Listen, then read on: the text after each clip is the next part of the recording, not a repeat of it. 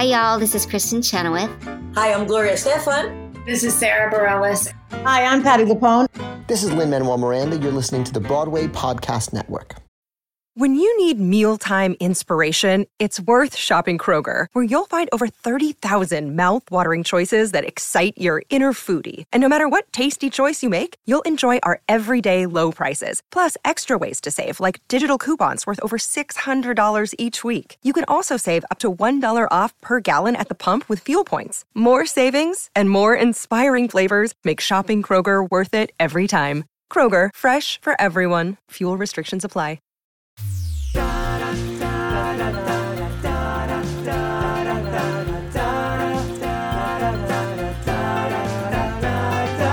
Hello, and welcome to Mapping the College Audition, a podcast where we explore the landscape of the college theater world and try to demystify this daunting profession.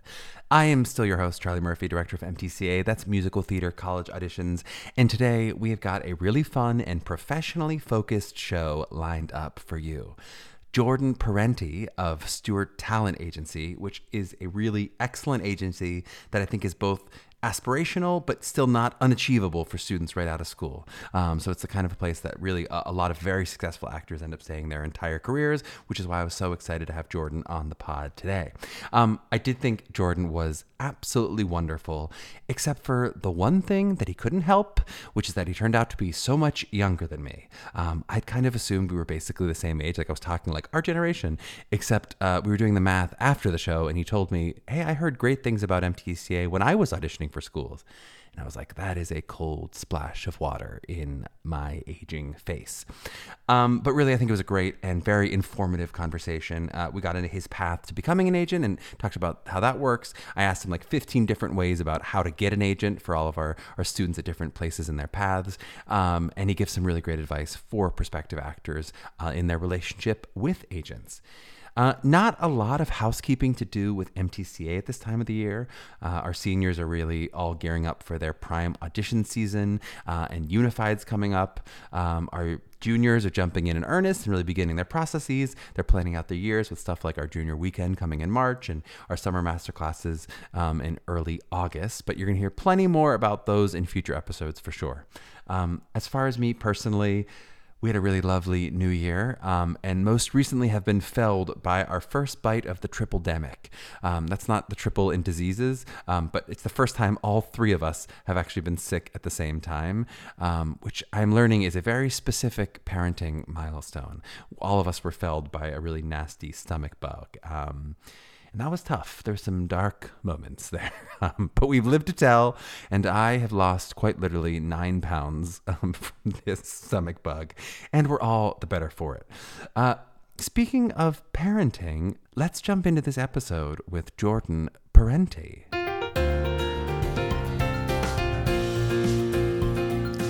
Well, we are so excited to be joined by Jordan Parenti. Jordan has a BFA in music theater from Webster University, which we'll talk about, and is a theatrical agent at Stewart Talent, where they represent some MTCA friends of the pod, Ashley Reyes, who's an MTCA alum, and Erica Henningsen, who was on the pod, as well as MTCA coach Joe Tapper is in your stables, and I'm sure more if we really dug. Yeah, we could find many, I'm sure. But Jordan, welcome on the pod. How are you doing today? I'm great. Thank you so much for having me. It's great to be here. We are so excited to have you. The people have been clamoring for this episode. They're excited. We've talked to a manager, we've talked to a casting director, and now the pinnacle of it all, we're going to talk to an agent. We're going to get into a lot of like ask the agent kind of questions on the second half of the show. I do want to hear a little bit about your own background. And so I'm going to ask you the same question I ask everybody. When you were 16 or 17 and you started looking at colleges, maybe you started earlier, what were you looking for then? Did you already know, hey, I might think about something beyond the music theater world in terms of agents? Or were you a music theater performer focused? Or what was your sort of what you're looking for in a college? So I grew up in St. Louis, Missouri, and had kind of the luxury. We have the Muni there, and they have the pretty prestigious Muni Kid and Muni Teen programs, which I was very fortunate enough to be a part of for since I think I was 13 through, I got my equity card at the Muni. So I graduated college and it came full circle. Once I got the bug, I actually grew up playing sports and baseball was my passion. And I remember I went to a summer camp, and the woman that was running it became my teacher in middle school eventually. And it was just for theater. And my parents thought, hey, why don't you try something else like in the arts? And I caught the bug. Like I did not stop doing it from that day. So, musical theater became my passion. I was like, this is exactly what I want to do. There's nothing else I want to do. And I then, of course, knew I wanted to apply to a BFA program or, pursue a degree in musical theater. In doing so, again, with the Muni, I was able to see every summer all of these kids in school come perform there and do all the shows. So I had my eyes set on a few schools that kids would come through there and whatnot. But once I really got down to the nitty gritty, what I was looking for when I was applying was, I knew I wanted a conservatory. I was pretty sure I wanted something that would be all day, every day. And then singing was kind of a passion. So I also did a lot of work with Opera Theater of St. Louis, trained classically. So by the time I was applying, I knew I wanted to focus on acting while still doing musical theater. And then the other thing that I was really looking for, I remember, was a senior showcase and making sure that whatever program I went to, I think that became like the most important thing in my eye at the time, was making sure there was a senior showcase and that I would get to be in that showcase come my senior year. And get to meet agents like yourself. Yeah. All of that. And I wanted it to be in New York so we could, perform in New York. And that was a question I would ask when I was doing my auditions for the colleges. That was a really kind of crucial question for me. I don't want to guess your age, but literally in our last episode, I did a takeaway of like, I think it was our generation, your generation, I don't want to guess exactly, that was so often insisting on asking about showcases is one of the reasons colleges have so many, kept adding and adding showcases, I think because they would notice that was so important to students coming in. And so they... Yeah, it's like, it's, it's your kind of intro into the world and into the industry. And you work so hard for 4 years to really build something, and it's what really throws you into the world. I'm going to put a footnote into baseball, because if we have time to talk about it, I want to. I was also a baseball player growing up, really in that baseball in high school, but we'll see if we have time to get there. All right. In Webster, was that before Lara Teeter or around when Lara was joining? I forget how many years Lara was there before I joined, but he was still rather new. He had been there several years, but he was one of the reasons I chose Webster, honestly, and he's still my mentor today. I was lucky enough to, I had my cousin's wedding in October in St. Louis, and I filled a trip with getting coffee with him, and I had a client right out of school. She booked the Hadestown tours, Eurydice, and so I got to see her in St. Louis. Right? It was like a kind of a full circle moment of like, oh my gosh, look where I'm at now at the surprising back at the circle, Fox, maybe. and all of that. But Lara was there, and I still learn a lot from him every time we chat.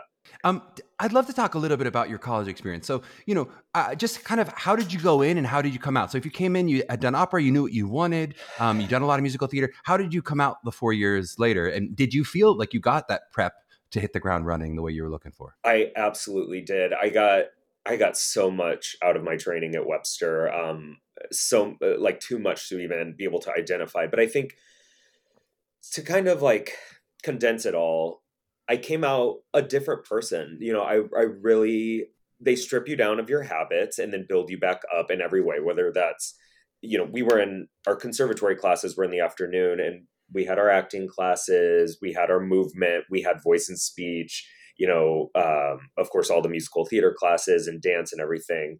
And all of that just, it all relates to each other. And all of our professors would talk, and we'd have master classes and show all those, what we were working on in those classes. I think I really just came out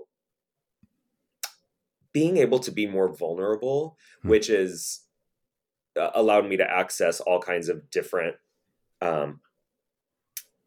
characters and roles. I was able to do so much more than when I went in, and it's like you build up your toolbox, and then once you have that toolbox full and you learn all the tricks and everything, you have to just trust it and then do the work. It's like you trust that you have everything and you jump in and do the work. So that's what I was really able to do by the end of my time at Webster. And then talk to me about that journey now. So from MT, acting training to becoming an agent, was that something that was always there for you? When did that bug bite you? And then I guess, what was that journey of, letting go of one dream to chase another? And we talk about that on the pod of like changing your choice of what that is to go, I'm going to take this different path. How did that happen for you? It's quite bizarre. So part of my dream, pursuing musical theater, I was like, I want to move to New York and I want to be on Broadway. And that was like, that's what I wanted. My senior year, I kind of touched on it. I booked a show at the Muni in the adult ensemble and was able to get my equity card. And I had this feeling my senior year when we were doing our showcase that I helped my classmates organize it. I don't want to say I took charge, but I was really passionate about making sure we had a solid showcase and more importantly, that we had people there that were working in the industry and who's not coming, that we can get there and all of that. So that was important to me, not only me, but my class as well. And I just had this weird feeling. I was like, maybe there's something on the business side that I want to do eventually. I didn't know if it was producing. I kind of thought casting would be fun. Didn't know, a ton about all of those things. But when I got my equity card at the Muni, that was like a full circle moment for me, because I was like, oh, this is what I've always wanted. And I did it. And so then I moved to New York and, it was slow. Auditioning was hard. With a survival job, I worked at a restaurant and bartended. And I'm not going to lie, I fell into the trap that comes with working at a restaurant or bar. You work late hours and it's really hard to get up and audition. And not for those EPAs, not those 6 a.m. EPAs. That's not going to happen. Oh my gosh. Yeah. And it became unmanageable. So I worked at this restaurant for like a year and a half, and I did a few small things theater wise in between. And then I was like, you know what? I need a change. I don't want to work at a restaurant for my whole life. And I need to explore some of these other things I haven't. So I was hoping to apply for a casting internship. And I think I might have applied for a few. But I was like, how am I going to do an internship and make money? And I remember seeing a post on Playbill for Stewart Talent. And they were honestly the only ones that were paying any sort of stipend at the time. So I said, you know what, I'm going to give this a go. And I was lucky enough to get an interview. And I really think I hit it off with Don was in there. Who's the owner of the company, and he's an agent as well. And we hit it off. And so I accepted the internship, and my mind was just blown at how nice he was, because I think agents have, and a lot of people in this industry have a reputation of being the like Estelle on Friends, or, just nasty, screaming, all of these things. Don was the complete opposite. And that is what I've always seen in this company is like clients come first, and you don't have to be nasty to do business. Like there are other ways. Everyone's, in this together. So our old office was an open office. And so I really kind of learned the ropes by just listening to phone conversations and how people spoke. And I had a good understanding because I know the lingo of the industry and projects. And I was up to date on, what was airing on TV at the time, and Broadway shows and seeing Broadway shows. And I was familiar with the client roster. So that's kind of how I learned how to do it. I always say you can't go to school to become an agent or a casting director. Like everyone has a similar background most of the time in being an actor or performer or something like that. And it just led me here. And then I've been very fortunate to keep growing in the company since that day. And quickly the company is still growing, which is amazing. Our LA office opened when I was assisting Don still, and I kind of got to help him get some of those, things up and running. And I've learned so much, and it's led me to become a full-fledged talent agent. Well, and you've anticipated exactly my next question, which is, most of this we're going to talk about from the actor's perspective. But for those of our students, we have many people who go to school for acting and then maybe do want to take that other path of like, I guess, in your experience, are most of your agent colleagues coming from BFAs, or what are the other paths to somehow become agents too? Or, I guess, how does one become an agent other than the path that you took? Right. It's everyone's journey is different. I will say that. And I think that's what's kind of cool. So I know some folks have degrees in arts administration, and my coworker has a film degree, and then she also like got her educational theater degree that led her to become an agent. And so I think the way you get into it is the internships. That's what it's all about. It's internships or getting in the mailroom at some of these agencies that you kind of learn the ropes, and then you get thrown into it and you just either get it or you don't, honestly. And so that's pretty much the way to do it. And I think, if that is something that interests you, I would encourage you to do it as young as possible, get in. Well, you can still do the internship for the stipend. Do the intern. Yeah. Right. Exactly. And before you really need to start building a career off of it. And so doing that and also like doing a couple different internships to get a flavor of everything. It would be nice to have worked with a producer, like intern for a producer or something, just to understand all of the sides a little bit more. Totally. And I think it is so important because so many of our parents will often be like, oh, I see the stats of people who, actors and working and quote unquote successful actors. Does that mean my student with a BFA won't be successful? And I think they're often discounting all the other amazing things that people do end up doing with an MT degree or an acting degree where they are agents and casting directors. And we don't always count that in the percentages of exactly. people who do well. I mean, I'm still like, oh my gosh, I have a BFA in musical theater and I'm like doing my dream job that honestly was the last job on earth I thought I'd ever want to do, And there's not a better path necessarily than that to where it's not like you could have gone to agent school. You couldn't have gotten a BFA and being an agent or whatever. That's just it's not a degree. Right. And it's like, I understand my clients and the actors that I work with, and I know what it takes. And I have, the empathy when things are hard and, you're really going through it. But at the same time, the best part of my job is getting to make the calls and celebrate the successes with them as well. Like it's the best feeling.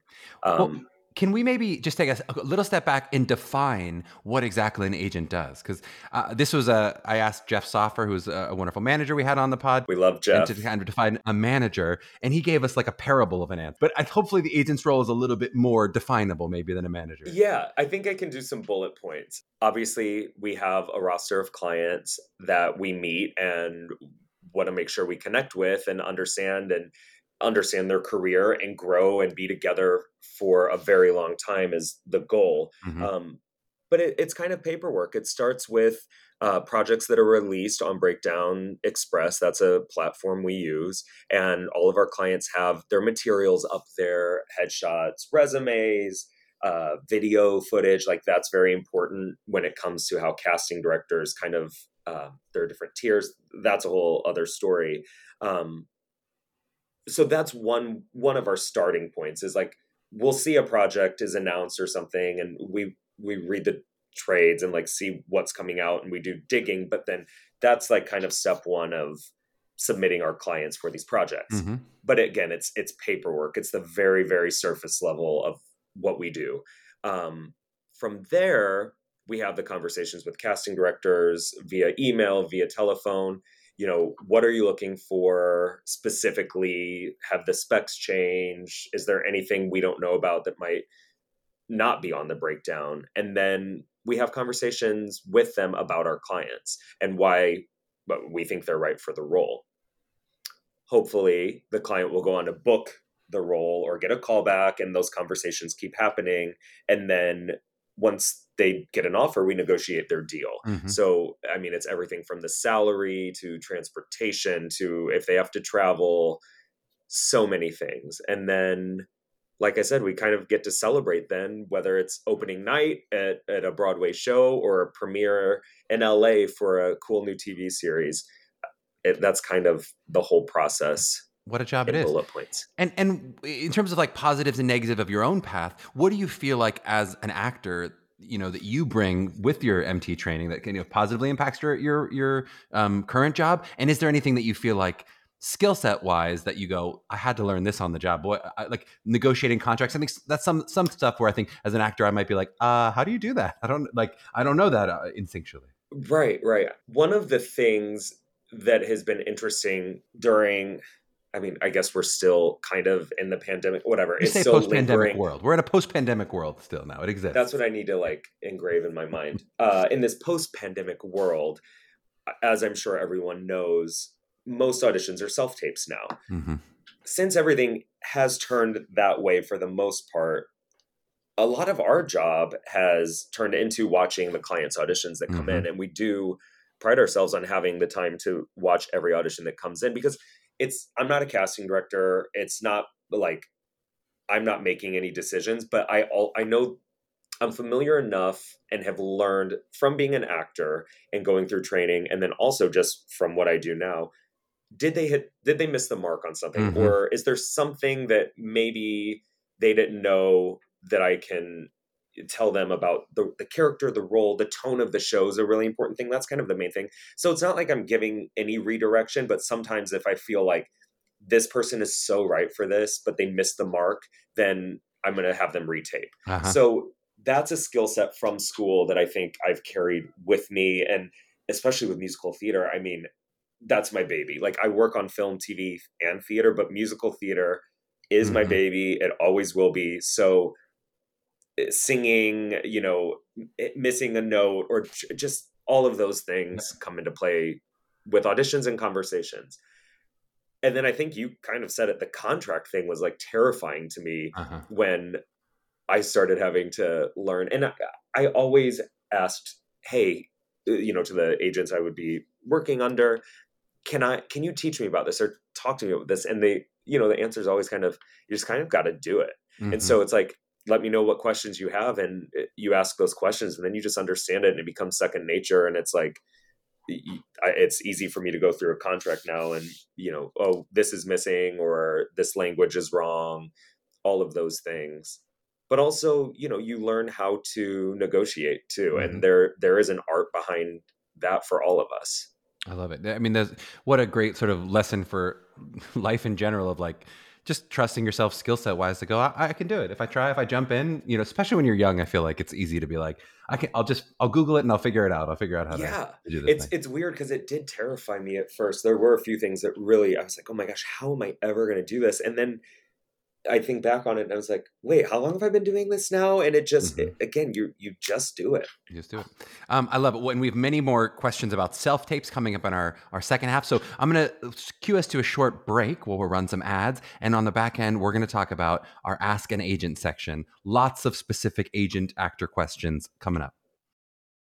Okay, we are back with Jordan Parenti, and the time to ask an agent has appeared. I was rushing through the first section because I have about 150 questions to ask you, most of which are 15 different ways of asking, how do I get an agent? So I'm going to ask you this, especially from different perspectives. So many of our students, if they're still in school, if they haven't gone to school yet, they're right out of school, that is what they're thinking about. Of course, many of our students farther along have agents, and we'll do some of that. But I'd love to, from the younger perspective, just think about like, when you are meeting a young actor, let's say they're still in school, maybe you've come to do a class out of college, or if you're watching a showcase, maybe they're right out of school. What are you looking for in what you're viewing them? What is something that makes you go, I want to bring that person in for a meeting?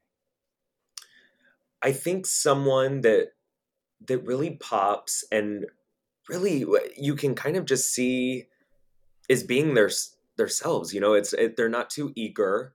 They're obviously in love with what they're doing. But I think someone that really, it does kind of go, it doesn't really matter your age, but someone that you can have a conversation with and get to know, and it doesn't always have to be about business.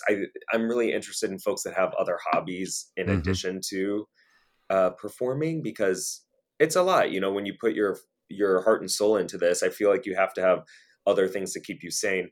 That's always intriguing to me. So, whether I play sports as well, like this is my passion, but I play sports, or I write all of those things tend to inspire me. When what about that? Totally makes sense, and I do have more questions about the like interview phase, which is its own unique thing. I know, but the like in the showcase, maybe if we zero it in on that, like you're watching 4 minutes of material from someone and maybe deciding, but now it's maybe a digital showcase, so it'll be a little different. But you're deciding if I'm Right. checking that box to say yes, I want to bring you in to talk to you more. What are you sniffing out? What are you going, this person, I mean, obviously looking for talent to some extent, right? But what is the thing that's going to make you go, when you said pop, what makes them pop for you? I think there is just, you can just tell if someone like has it. And if I'm always looking, the talent's a given is the thing. So I'm searching, I kind of just like view the whole thing, and someone will come out and catch my attention, and they will do a piece that maybe I wouldn't be expecting. Mhm. And it's intriguing to me. It's like, what else can you do? Because I'm interested in folks that can do everything, Mhm. and in every realm as well. So it's almost like someone has a little secret, and it's like, I want in on what that secret is. Mhm. That's kind of what I find myself, especially when I'm sitting at showcases, but a lot of times it's at shows too. I go to so much theater and watch so much TV, and it happens almost every time I go to, I'm like, who is this person? And I need to get to know them. Mhm. I either have to get to know them, or sometimes it's like, I have to represent them. I know I see everything right now. Yeah. And I haven't even had a conversation with them yet. Uh-huh. I love it. Okay, so then let's talk about that next phase. So now I'm in the interview with you. You've checked off the box or whatever, and maybe we're Zooming, maybe we're meeting in person. You've mentioned hobbies and other things. Is there something else that you're looking for? Let's say you're on the fence. You like this person, but you're not totally sure if you want to sign and work with them. What are you searching for in that meeting? Is it about professionalism? Do you talk about a shared vision, or what are you expecting them to come to the table with in that meeting that's going to go, this is a good relationship?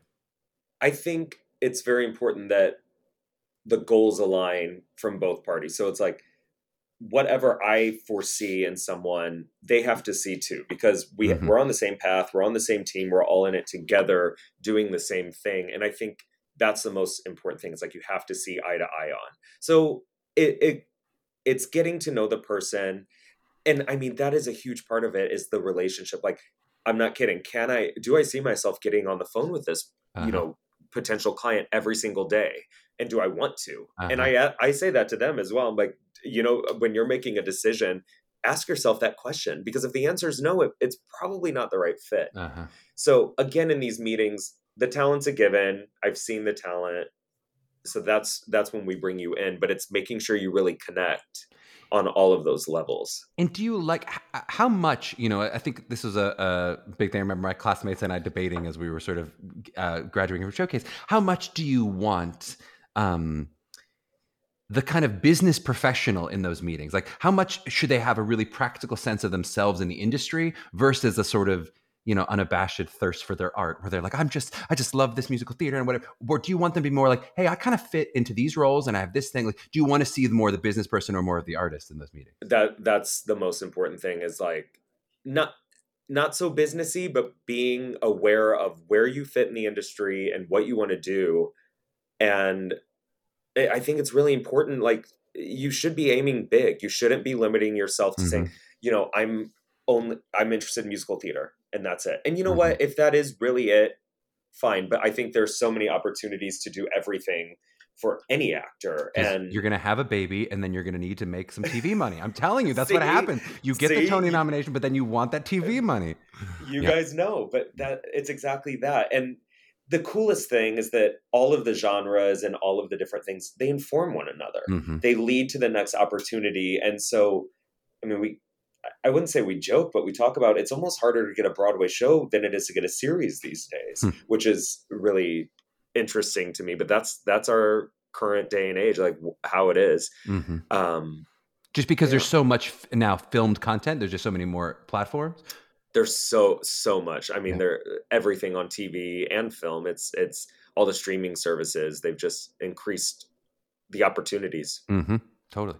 Okay, so then what about those recent graduates? Maybe now I'm 24, I'm 25.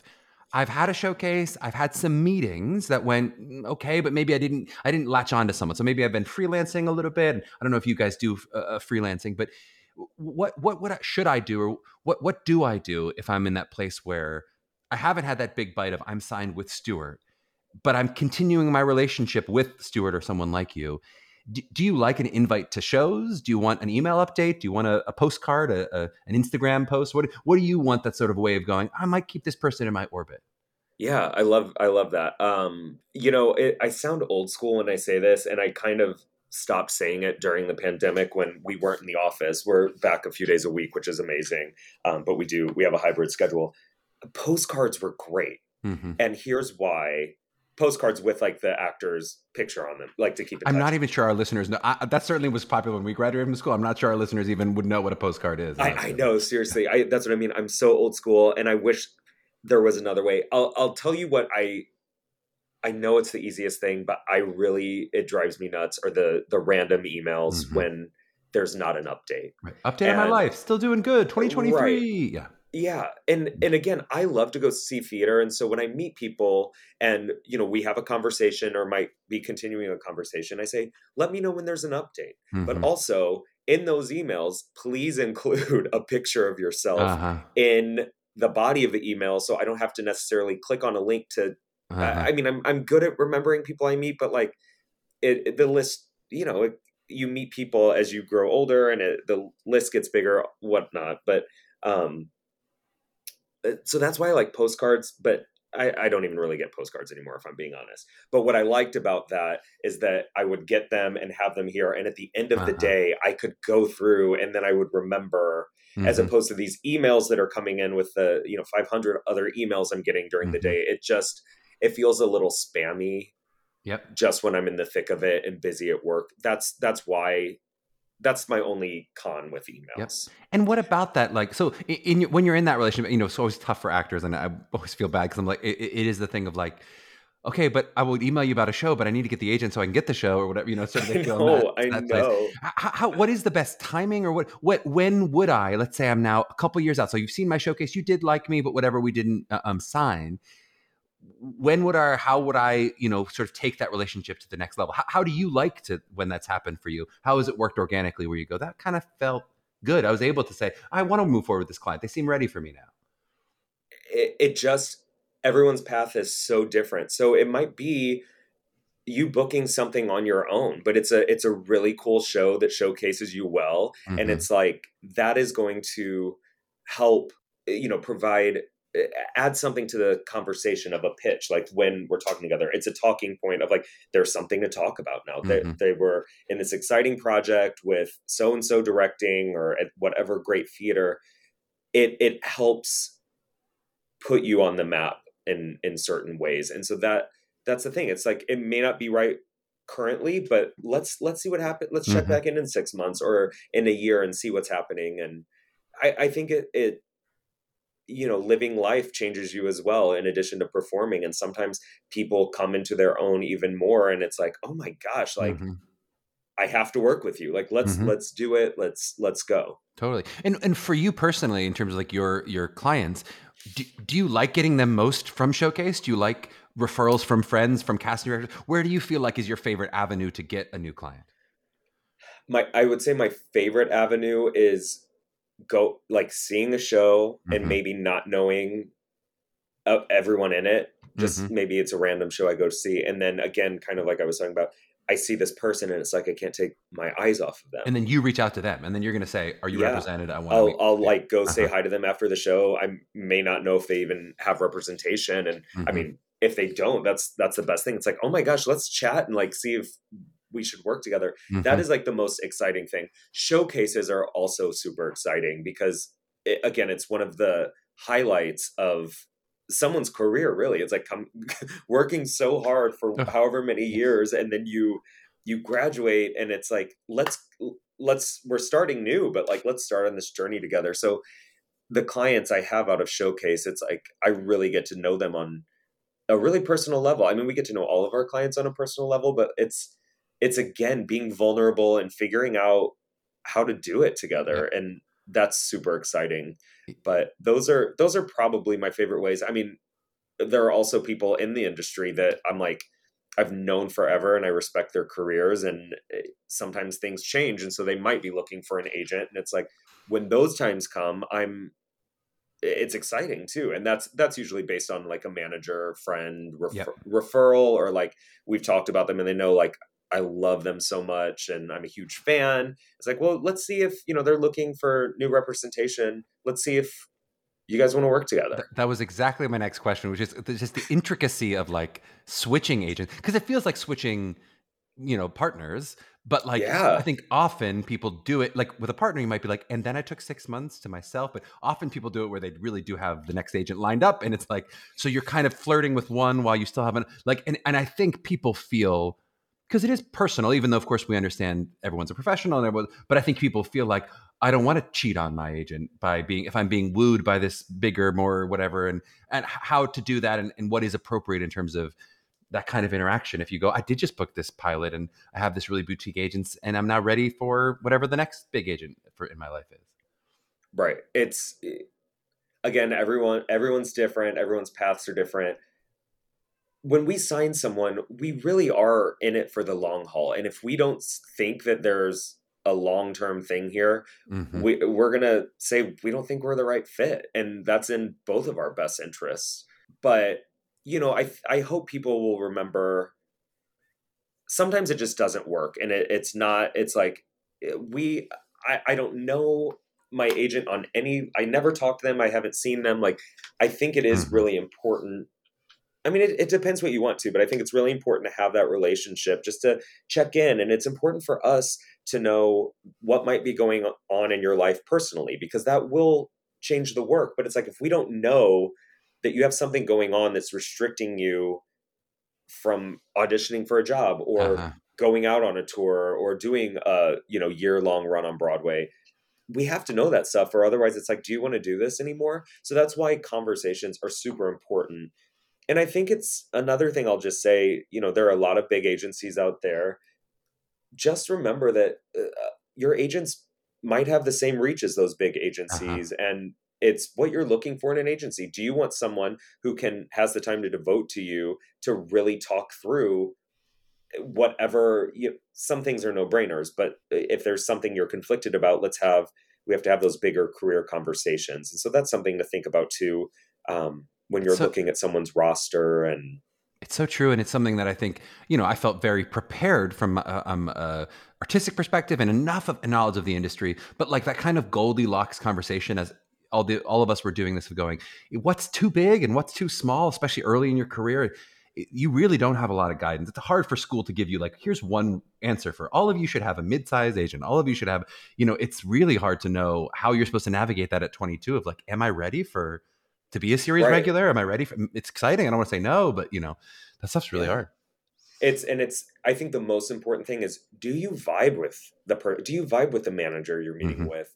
And especially that relationship, that's an even more personal relationship, and every manager does work differently. So, you're asking questions and they're telling you what they do and how they work and all of those things. But it really is the same for agents. It's like, back to what I said, like, do I see myself getting on the phone and wanting to get on the phone with this person every day? And sometimes it's just the chat and like catch up and let's grab lunch, or let's go to the show together. All of those things are super important. And really hard sometimes when you're an actor right out of school to have the confidence to say, you seem great and I'm not sure we're vibing. Because you might be like, I got 2 total calls in for agents and maybe I do want to go to the dance, even if it's not exactly the date I wanted or whatever, I know. I would just encourage, like, I know it's hard to say no, and especially to something like that. But if it's not the right fit, I don't think you're going to be happy in a year or however long you sign the contract. And that's not something you want to get into. You should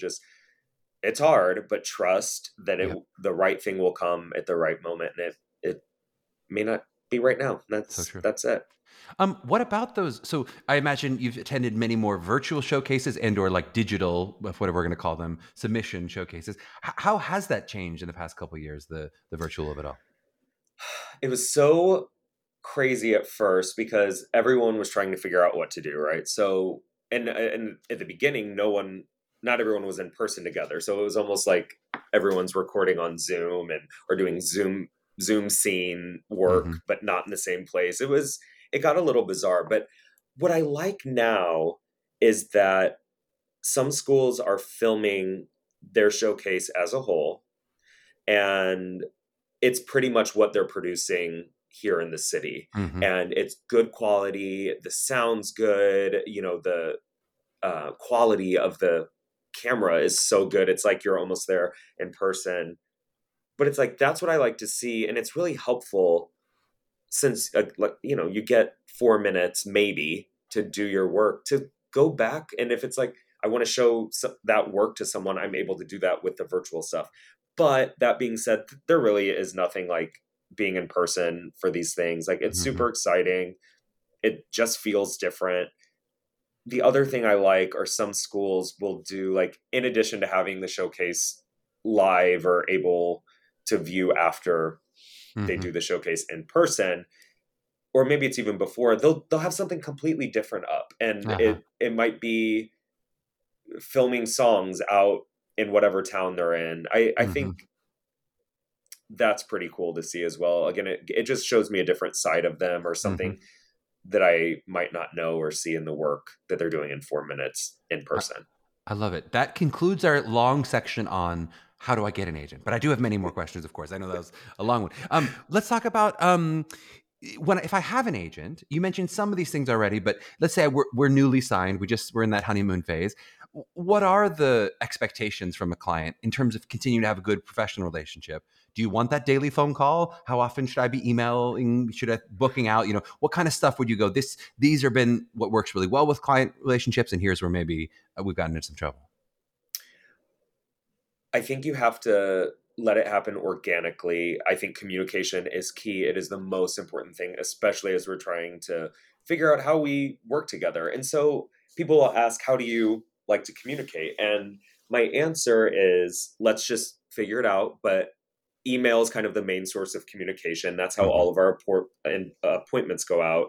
And then sometimes it's a no-brainer. It's like, yes, I'm going to, I think it's important for the client to acknowledge that they received the appointment and that they're going to pursue it and they don't have any questions. That's helpful. So we know to be expecting that. And on the flip side, if they're not feeling that appointment or there's a concern, then usually we'll hop on the phone, or, it is an email conversation. Or if the email goes out from like my assistant, I'll chime in on top saying, hey, let's take a closer look at this, or here's some information that isn't in the initial appointment, but this is going to be helpful for you to know. You mentioned book outs, like knowing that a client is going on a trip is super important. Just because we need to know, oh, you're out of town and this inquiry came in for you, that information is so helpful. So we're not wasting anyone's time, essentially. And you want that detail of like, I'm on vacation, but I've brought my ring light and I'm ready to, like, you want that much detail in the book. Yeah. I'm not going to be in New York, but I'm still able to tape, or I'm going to be out of the country with no access to Wi-Fi, not checking email.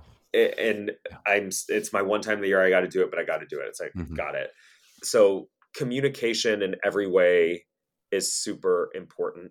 And I have clients that I text with, that's how they like to communicate, and that's fine. But if it's business related, usually email is best. It's just our main form of communication, and it's what we're checking 24/7, especially during work hours. And we love to be on the phone too. I think there's nothing like having a conversation on the phone with people, because sometimes emails can come across wrong, as we all know, and you just got to watch out for that as well. Yep.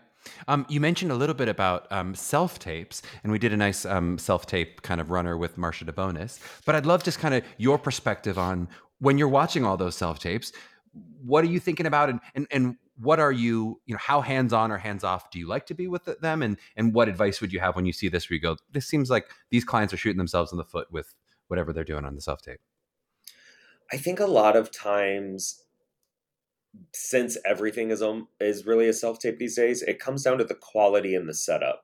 So, all of that. So lighting, background, sound, do you have a microphone so you sound clear? Back in the day, a few years ago, you would go into a casting Mm-hmm. director's office, and they would put you on tape. So they were taking care of all of that. But again, that's on the actor now to do. And you want to really have the best quality possible and the best, you want to look your best, all of that stuff, because that's going to help make you pop in these self-tape auditions, in addition to the work you're bringing to the table. And the other thing with the self-tapes, I think, hair, makeup, all of that stuff has to look TV ready. And I think it's helpful, back to talking about tone of the piece. There are a lot of new, I'm talking a little bit more to the TV and theater world, or TV and film world, but if you don't know the tone of a piece, research the producers and see what else they've worked on and watch some of that stuff. And so that you're really targeting the essence of that world. So we talk a lot about how shows on the CW, you know, most of the time you want to be glammed up. So full on makeup and hair and nothing distracting either with what you're wearing. And maybe it's something that is unique to the character. Like, make a bold choice as well. Don't be scared to make a bold choice. That's what gets you the job most of the time. It's so true. It's something that I really learned from Elizabeth in terms of my self-tapes. I looked often like me. Like I was like, me looking good, whatever. And the range of makeup and wardrobe that she'll put on, I'm like, sometimes it is like, oh my God, full beat. And sometimes it's raw. And sometimes I'm like, okay, she takes that very seriously. I think it works really well. Yeah.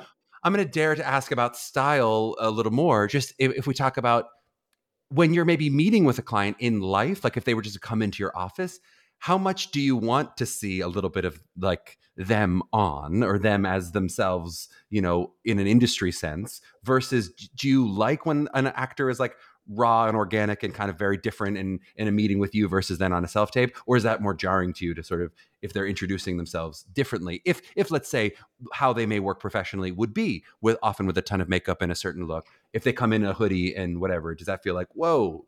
It depends. I mean, it can feel like that if they come in just rather slumpy, I guess. That's not really a word I want to use, but if they come, frumpy is what I'm kind of looking for. Let's just say not put together. If they come in not put together, it might be a little bit of a red flag, because I'm thinking then during the meeting, is this how they're going to walk into, if they do have an in-person audition, is this how they're going to walk in, and what is that going to look like to the casting director? So I think bring your style, bring your own unique thing, but, you know, be put together and presentable, and a little, you know, it is a personal relationship, but it is a business relationship as well, all around, with everything actors do with casting directors, producers, directors. And, you know, it's also seeing when actors go to shows or go to opening nights, they run into all these people. And so you always want to look presentable and at your best when you can, but again, true to you, true to yourself. Totally. Okay, only a couple bonus questions, and then we're going to get to our game. I know you're excited to play our game. Yes. From the college perspective, you know, how do you look at degrees on resumes in terms of, do you feel like you know all the programs? Like, do you know all the letters of which ones got BFAs and BAs and BMs? And how do you feel if you see a prospective client who went to a school you haven't heard of, or that didn't go to school at all? You know, it really doesn't. I used to know so much about all of the programs, and I still know all of that information, but I wouldn't say I look at it too hard anymore, because again, the talent is there, and that talent is based on whatever the past of that actor has, whether it's training, and it wasn't in a program, or if it was this program or that program. But I do know most of the schools out there with these prestigious programs, and what they kind of do, like what their thing is, and what the product they will bring in their students and present will be.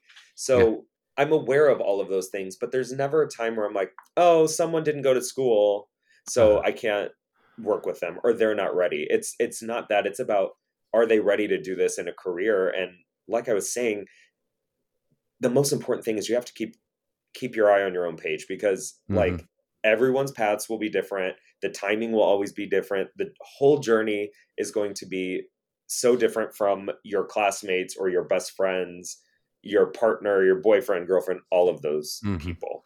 I remember being truly shocked when people would say, oh, you're a Carnegie Mellon actor, you're going to be X. And I'll go, what? You how do you know that about me? You can't. That's not true. But I remember being so like, how could you sum me up by my school? But the industry certainly will do that. They'll say, oh, all Carneal members are. It will, and it has changed. Thankfully, I think it's slowly changing. Mm-hmm. But like, the reason I don't take those things so seriously is because I think it's a very, very boring way to work by putting someone in a box. I'm so interested in someone that can, I keep saying it, but someone that can do and is interested in doing everything. And it's like, or at least exploring it, because one opportunity leads to the next. And with that said, are there certain schools, and it's up to you, you don't necessarily have to name them, but are there certain schools where you'll go, hey, I really do try not to miss their showcase every year, or if I do see that, it is a boost to the resume to the point where I go, I might bring them in. Are there a handful or however many schools where you go, this is a real a leg up for me? Oh yeah, there are definitely a few that I will go to every year, and some years it's a miss, it's not a hit, for the school, and who knows why? It might be the day. You never know. But there are definitely a handful of schools I try to attend every year. And it's hard, though, too, because the showcases come in a very busy time of the year for everyone in the industry with whatever pilot season is, because pilot season's all the time these days. But traditionally, it's a busy time of the year where the networks are releasing pilots. And so we're, here late and working literally 24/7 to try to secure these jobs for our clients. So seeing these shows, and they only have one show this day and one show the next day, it's hard. And sometimes you have to miss them, but we try to get to as many as we can every year. I love it. Okay, we're going to jump into our game here, which I keep saying game because we try to play a unique game with each of our artists, but I will say this is a little bit more of a fun rapid fire than a true game. There's no right or wrong answers, as I guess I'm saying. You can't lose this game. Got it. This is just agent superlatives. So I'm going to give you some rapid fire questions, and to the best that you can, I want you to think of like what is in this case, whether it's the most or the fastest or the best, I'm going to give you them different ones. Just like what comes to mind. Got it. Are you ready to play rapid fire agent superlatives? Let's do it. Okay. What is the quickest you can remember knowing you wanted to work with a client? Like they barely walked on stage, barely opened their mouth, and you were like, yes, they pop.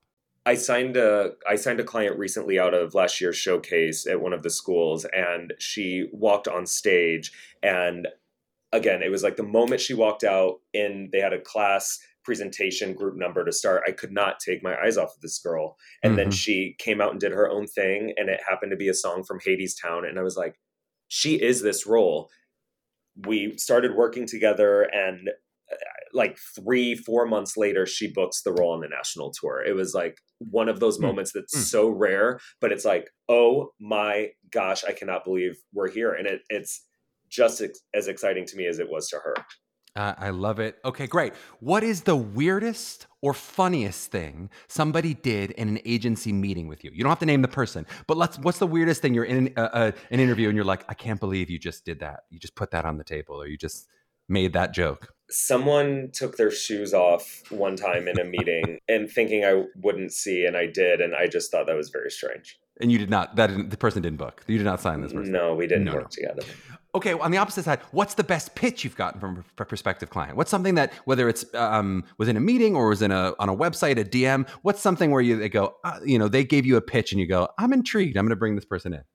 Someone once sent a clip of them auditioning for SNL, and it was like a sketch clip, and I was rolling on it was so funny. We all were watching it, and it was just like an unsolicited email, and I was like, again, sometimes I don't even have time to go through these things, but this one caught my eye, and I was watching the video, and again, the variety of work they brought to this little sketch tape they put together with original characters, and then spins on other characters. I was dying. It was amazing, and it was like, those are the people. It's like they just have it. I love it. What was the one that got away of a client? Was there someone you met with that almost you worked together, and then you go, ugh, I wish I could have worked with their career. I wish I could have. They had such a great. We would have vibed well there. Is there one of those one that got away?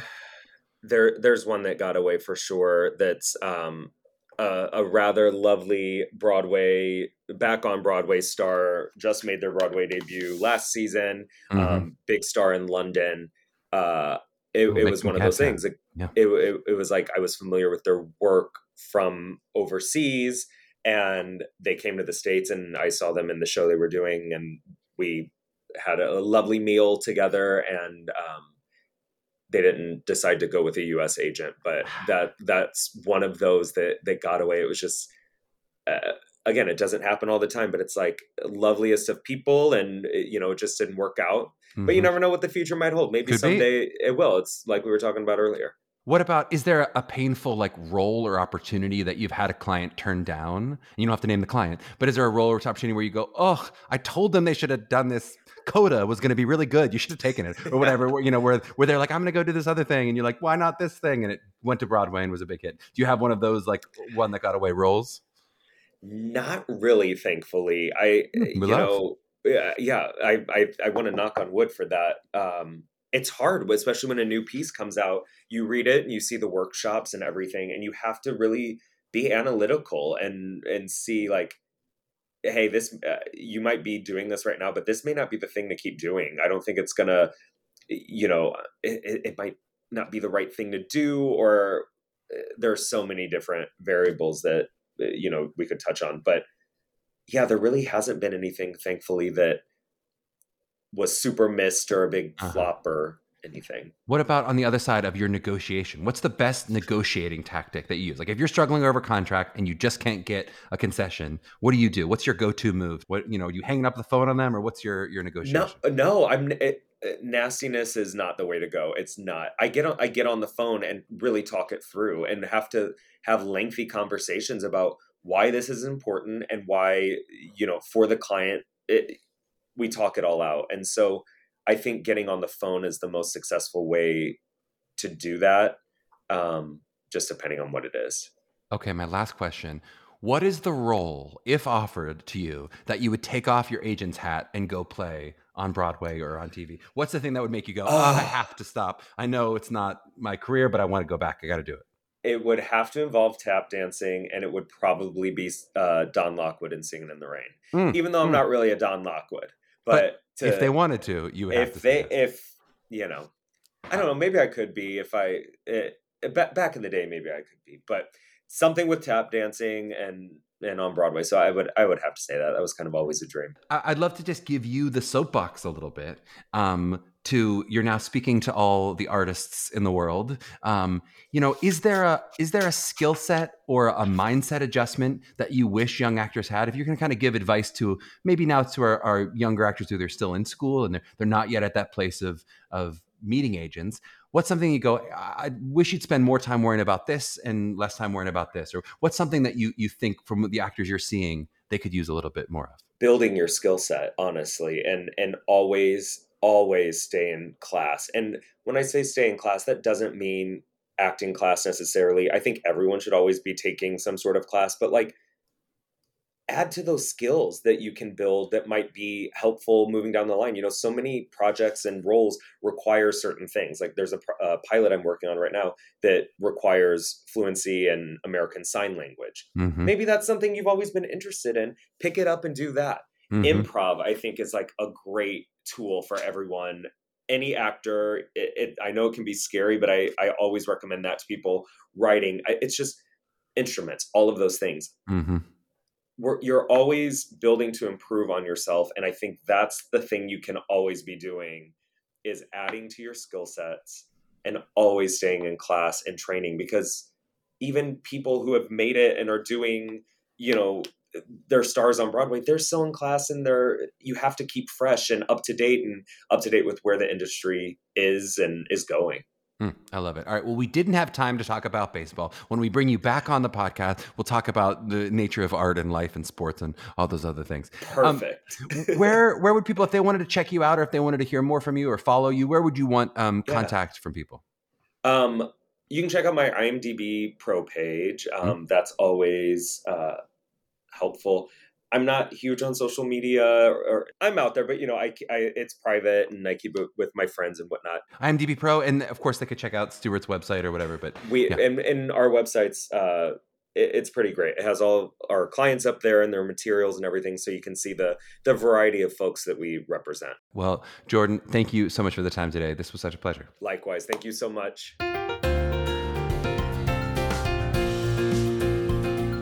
Play ball. That was so fun and packed of juicy info. I really enjoyed that conversation with Jordan. He was just a really great person to talk to, and it was so fun to talk to someone who was in all of your shoes not so long ago, at least for our students, all of your shoes. This is going to be a shorter takeaway since I thought Jordan gave a lot of new and different advice to chew on already. The one thing I just want to hit on and emphasize and blow up a little bit was just briefly, he mentioned that idea of what it is to work so hard for 4 years toward what you're building in the beginning of your career with the showcase. And I actually want to pull that back a little farther, especially speaking to our younger listeners, since I know many of our high school listeners and their parents as well are going to listen to these artist episodes too. Just to look ahead from that 16, 17-year-old perch, to look ahead at the many peaks of your professional life. People often describe this life, and especially this career, as like a roller coaster. And I think that's an apt analogy that I'm going to kind of tease and make a stretch to its farthest conclusion. Maybe in this case, it's more of like a Flintstone style roller coaster where you're actively grinding up the rails yourself before you get to enjoy any of the coasting. But just for some of those who are looking mostly at getting into college as the end goal, I want to just invite you to think about that is just the end of the first big rise in the roller coaster, and we don't know exactly how long the ride is going to be. I'm going to simultaneously quote the Roman philosopher Seneca and the great 90s band Semisonic when I say, every new beginning comes from some other beginning's end. But it is so true. As you make that big decision to put down a deposit on May 1st, you're putting an end to what has been like the biggest thing in your professional career so far, right? In that your college audition journey, which has been this huge thing. But really, that's just marking the beginning of your college career as those previous years and months fall away. Similarly, as you begin the climb of those 4 years of college, they are now the most important years of your artistic life up to that point, dwarfing the craziness of the college audition process significantly as you continue to grow and expand as an artist, only to culminate in your launch into the business and graduation and possibly a showcase, yes, as we're talking about. And then that really marks the beginning of your professional career as it ends your collegiate career, where these next few years will dwarf your college years in importance and on in your career, right? Those cycles won't necessarily be predetermined in length. Like you can't say it's going to be every 4 years or every 10 years, but they're often marked by like new career accomplishments. You know, maybe it's your first pilot season as an actor, where you've been finally seen for leading roles. That is both the culmination of an incredible amount of hard work to get into those rooms and truly a new beginning as you begin to meet new industry people who look at you as if you're brand new and you're seen in a totally different way. Or I saw this in a little bit of a different way with Elizabeth's first Tony nomination after almost 20 years of incredible hard work and success. I mean, true success in this business. That is both a culmination of all that work and really a beginning as you hear statements like, hey, this is her first Tony nomination, or sentiments like, oh, you'll be back, or, you know, next time it's going to work out differently. And you go, God, that was just the first of one step, even though it feels like such an accomplishment and such a reaching of a peak on the other end. DeVere talked about this a bit differently in our third episode when he said it takes 10 years to become an overnight success, which I like that quote, but it's really, really true. And at first, I think this seems almost daunting and exhausting if you're looking at it from that 16, 17-year-old vantage where you go, oh my God, there's so much more for me to do. Ugh. But I do wonder if that it can also become a bit invigorating as you realize that anxiety-drenched rung I'm currently climbing will seem like so much small stuff in the vast scope of my career. Your path will be your path. And when taken together, everything, of course, will matter, right? You need all of those rungs of sweaty climbing to make the kinetic energy of your coaster go. But when you're looking back, a few slips and footfalls gone not exactly right will just end up being part of your journey. And each one won't have so much effect on the momentum of your career if you're able to keep sustainably going. What's so important is not getting tripped up or felled by the small things, which at the time feel like huge things, whether that's not exactly getting into the school you dreamed you'd get into, or maybe it's not booking that lead senior year of college, or not getting the agent you dreamed right out of showcase, or not booking that first big Broadway show that you know you're just right for. It is a long journey with inevitable ups and downs, and it only truly stops when you decide to get off the ride. Well, if you enjoyed the ride of this episode, it's 2023 and the great segues are back. Make sure you're subscribed to us wherever you choose to listen and give us a rating and review anywhere you can think of it. I'll take Apple, Spotify, Google, the Yellow Pages, wherever they will take a review. You can also follow us on the Instagrams at Mapping the College Audition and check out MTCA for help with your individual college prep at mtca.nyc or via the many socials media in our show notes. To my young artists out there mapping their journeys, imagine being the agent of the actor who plays Estelle on Friends. What would you think? We'll see you next week.